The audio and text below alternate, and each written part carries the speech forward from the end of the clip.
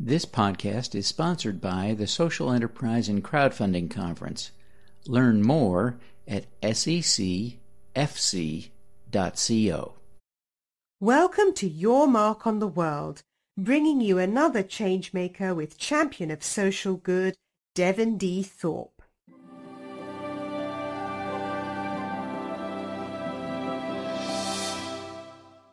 Hello, everyone. Welcome to the Your Mark on the World show. I'm Devin Thorpe. I'm a Forbes contributor covering social entrepreneurship and impact investing. And on this show, we have social entrepreneurs, CEOs, celebrities, and other thought leaders join us about 5 times a week. And today we're fortunate to have with us Aaron Hurst, who is the CEO and founder of Imperative. And he's also the author of The Purpose Economy. He is really one of the great thought leaders now in the field of social entrepreneurship. So we're very fortunate to have Aaron with us this morning. Aaron, thank you very much for joining us. It's a real pleasure to have you here. No, excited to join you. Looking forward to the conversation.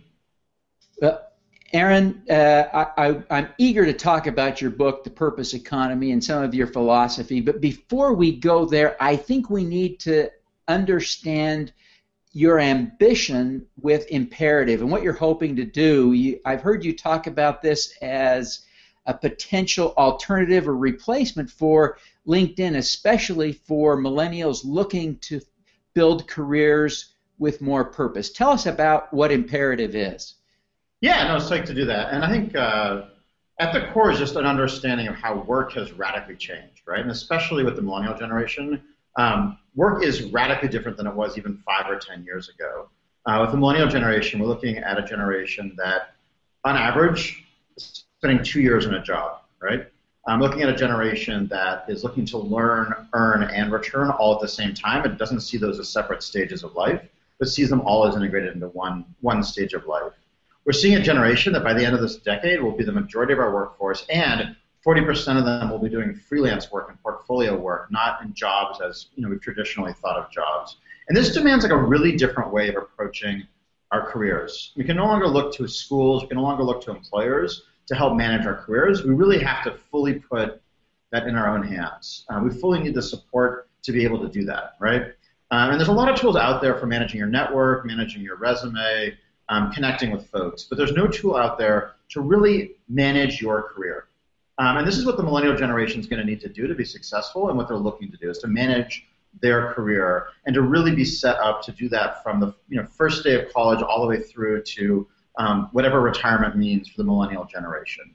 And that's really what Imperative is aiming to do, is to be that ongoing resource as you're switching freelance gigs, learning, earning, and returning, going between employers, to have that constant thread, that ability to manage and enable you to realize your potential throughout that whole time. So is it going to replace LinkedIn? I don't think it's really parallel to LinkedIn necessarily. It's a whole new resource that's about being almost like your virtual coach, your virtual platform for managing your career through those dozens of jobs and projects that you're doing, and ensuring you're having the impact you want to have in the world, being able to generate the resources you want to have in the world to thrive. And that's really what our goal is with Imperative.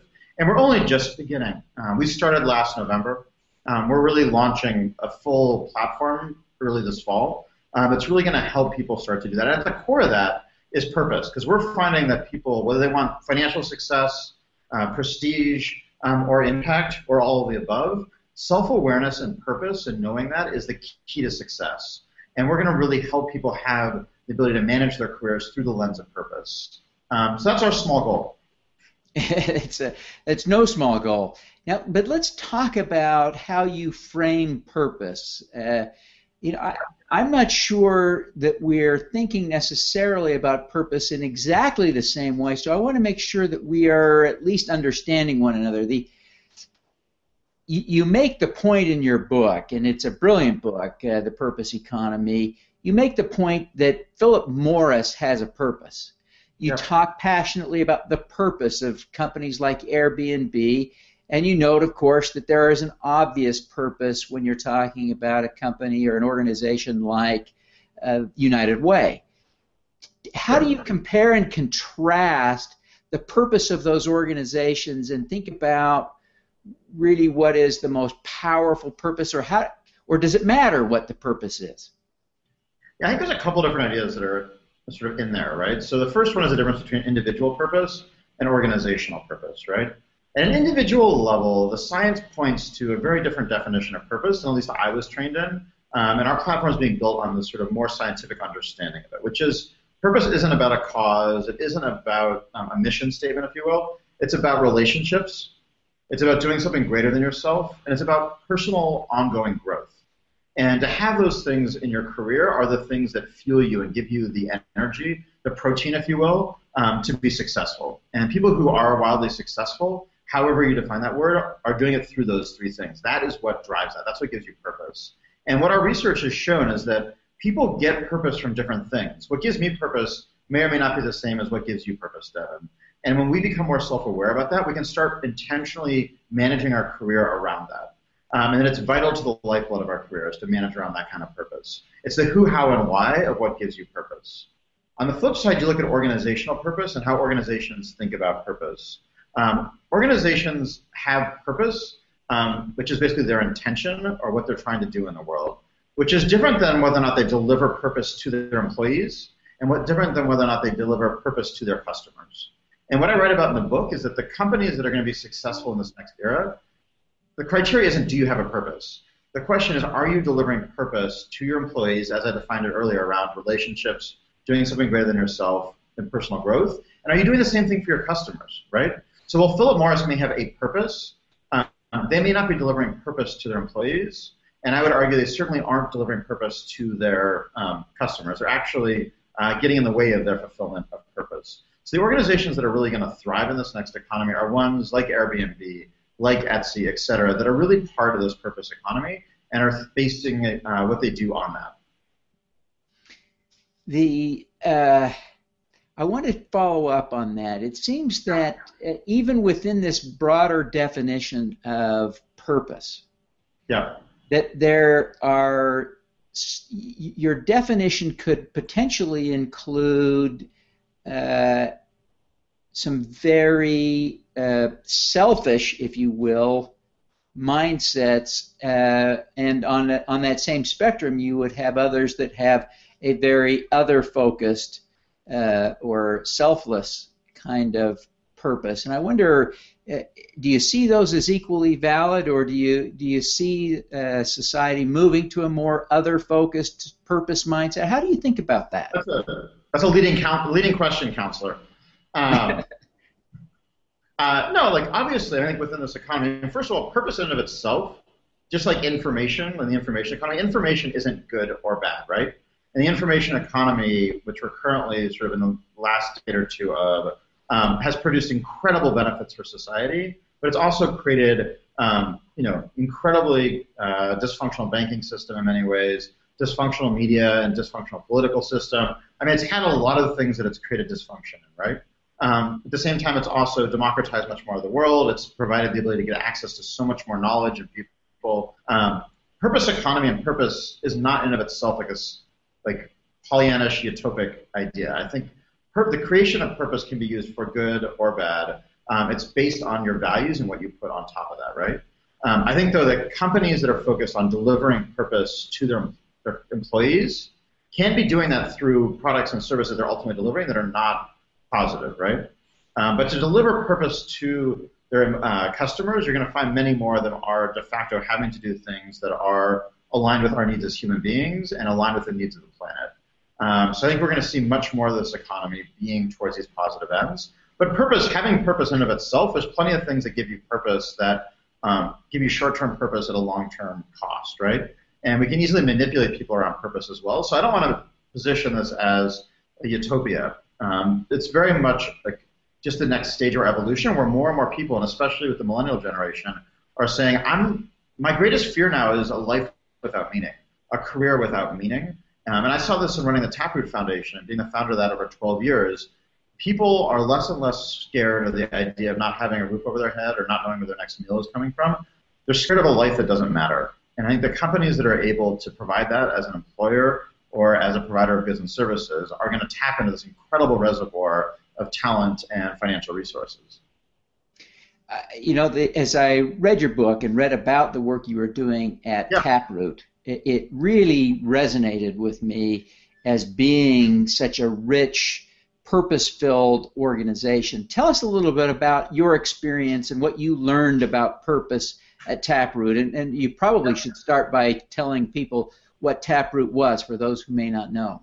Yeah, absolutely. So I started Taproot in 2001, and the goal was to ensure every nonprofit had access to the marketing, technology, HR, strategy, support that companies rely on, but that nonprofits often don't have access to. And worked to build out a marketplace for pro bono services, which by the time I left was about a $15 billion market in the U.S., and then affiliates around the world. And at the core was about engaging business professionals, either directly through Taproot, through companies, universities, et cetera, and donating their skills in a very professional way to help nonprofits meet that need. And I learned a lot of things. I think one thing I learned was that people are insanely generous when it comes to their time when they feel like they're getting purpose. People are willing to trade off financial compensation for purpose. And in fact, we're creating this whole sort of secondary market in which it's not about cash, it's actually about the transfer of talent. And that people are willing to do that when you can deliver them a high purpose experience. What ultimately led me to leave Taproot was the fact that we heard from just about every one of these professionals that their pro bono work was so much more rewarding and powerful to them than their day job. And at first I thought, that's amazing, right? We created this Disneyland for purpose. But what ended up happening is we realized it was just that. It was a Disneyland. And that people had to go back to the reality, and that reality wasn't good enough. And that's why I started Imperative, is because I believe that we can make work for human beings. We can do a much better job, and that's why I'm now focused on making all work feel like pro bono work. And that's what our platform is aiming to do, is to manage your career so that all your work feels like pro bono work. Well, it is a wonderful and exciting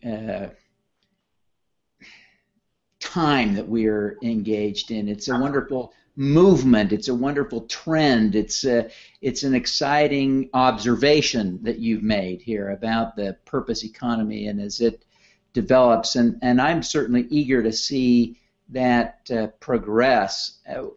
What do you see as being the next steps? How do you see the world evolving as people engage with Imperative, they read your book? What does this portend for the next 5, 10, 20 years? Yeah, and I think it's a couple of things. I think it's a reshaping of a lot of our institutions. It's not going to happen overnight, but the millennial generation is really driving these changes, and we see it at basically 3 levels. One is the individual level, and that's really about individuals identifying what drives purpose for them and being advocates for and shaping a reality that's about that kind of purpose, right, and getting that type of purpose, which is going to lead to a more actualized, self-aware, politically active generation. So I think that's one piece. And starting to make much better decisions, whether it's about which job they take, whether it's about how they spend their free time, et cetera, because they'll understand what actually drives purpose for them and be much more values-oriented. Second is at an organizational level. The companies we're working with now, who are like clamoring to work with Imperative, are doing so because they're realizing that just like the companies that thrived in this last era, they need to embrace this new era. They've got to fully integrate purpose into what they're doing, and having a foundation of volunteering is just the ante that's not making this change. And we're working with them and really looking at companies changing the way they approach talent, the way they approach leadership, but also changing the way they approach their customers and realizing that goods and services are becoming a commodity. It's the ability to add purpose to them, which is going to make them stand out with this next generation. And then at a societal level, what we're really seeing is that cities are starting to make this a priority. And we're now working with mayors, we're working with city leaders around the world to think about not how do you be Silicon Valley, but instead how do you become the epicenter of this new economy, right? An economy based on values, not just on transactions, right? A very different place than Silicon Valley, but with the same incredible opportunity for growth, innovation, et cetera. And we're going to really see cities, I think, looking less and less at how do we become the Silicon forest, lake, field, alley, whatever that term is, and more saying how do we become a city that brings purpose to our people? How do we start measuring purpose, not just GDP and like well-being? How are we starting to create an environment that's about enabling human beings to thrive? This is a natural evolution of where we're going, and it's not going to all just happen overnight. I think we're 10 to 20 years away from this really becoming the dominant driver, because at that point, millennials will be the majority of the workforce, the majority of consumers. It'll be their world, and this is the world they're trying to create, And we're just trying to build the technology and the thought leadership platform to enable them to work their magic, which, God, we need that now more than ever. Well, I certainly am excited to see that world roll out. You're going to be speaking at a couple of conferences here in Salt Lake City, or that Salt Lake area this fall. I'm excited. One of those will be the Social Enterprise and Crowdfunding Conference that I'm organizing on September 26th at Snowbird. You'll also be speaking at the Impact Investment Leaders Conference, Impact Utah, right? Yeah, it's all part of what you and I and others have been working on about creating Purpose Economy Week in Utah. And Utah is such an amazing place for purpose. I mean, the time I've spent there over the last year has just been incredibly inspiring to see the commitment to the idea of the purpose economy, the commitment to the idea of having Utah really be a capital in this new economy, and looking at it in terms of impact investing, which is the fastest growing asset class today in our economy, which is incredibly exciting, a sign of this change, but also in citizen-based funding, crowdfunding, et cetera, where we're no longer just relying on institutions, we're disintermediating investment to enable us to fund each other and to enable us to be inspired to actually make a difference through investing our money where we believe the greatest change can happen.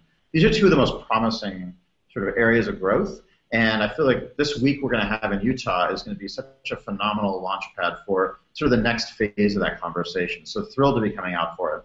Well, we're glad you'll be here. It's going to be a fun week and an exciting time, and certainly it portends the potential of what we're talking about today to see this evolution in the economy.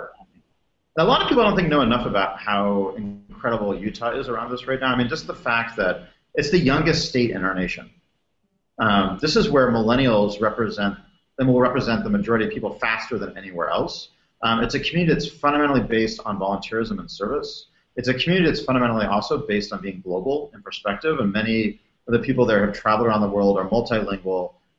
It's an incredible place, and it's also got incredible investment by the wealthy folks in that area in building the infrastructure of this new economy. So I think a lot of people don't have Salt Lake City on their radar, and they need to. I mean, it's really remarkable, and anyone who's serious about the purpose economy, I think, really needs to come to Utah and see what you guys are doing. Well, as a Utahn, I appreciate that pitch, so thank you very much. And we certainly look forward to having you come out and speak at the conference. It's going to be fantastic. It'll be a great week. Aaron, tell people where they can buy your book and how they can engage and what it costs to sign up for Imperative. Yeah, so the book's available in most places. Amazon's always the default. You can download it on iTunes, etc. Imperative.com, we've got a diagnostic on there that helps you determine what drives purpose for you. In a couple of weeks, we'll be adding a whole new release with some really exciting functionality I'm excited to share. But just go to Imperative.com and sign up. And for companies that are interested in becoming purpose economy companies and working with us to embed this technology in their organization, be in touch. I mean, my email address is aaron@imperative.com. And whether you're a company, city leader, or just an individual looking to maximize purpose in your life, it's my life's work to make that happen. So I'm standing behind you. I'm your fan. I want to make it happen. Fantastic. Aaron, thank you very much for your time today. It's been a real joy to have you. Look forward to seeing you in Salt Lake. All righty. Thanks, Aaron. Let's do some good.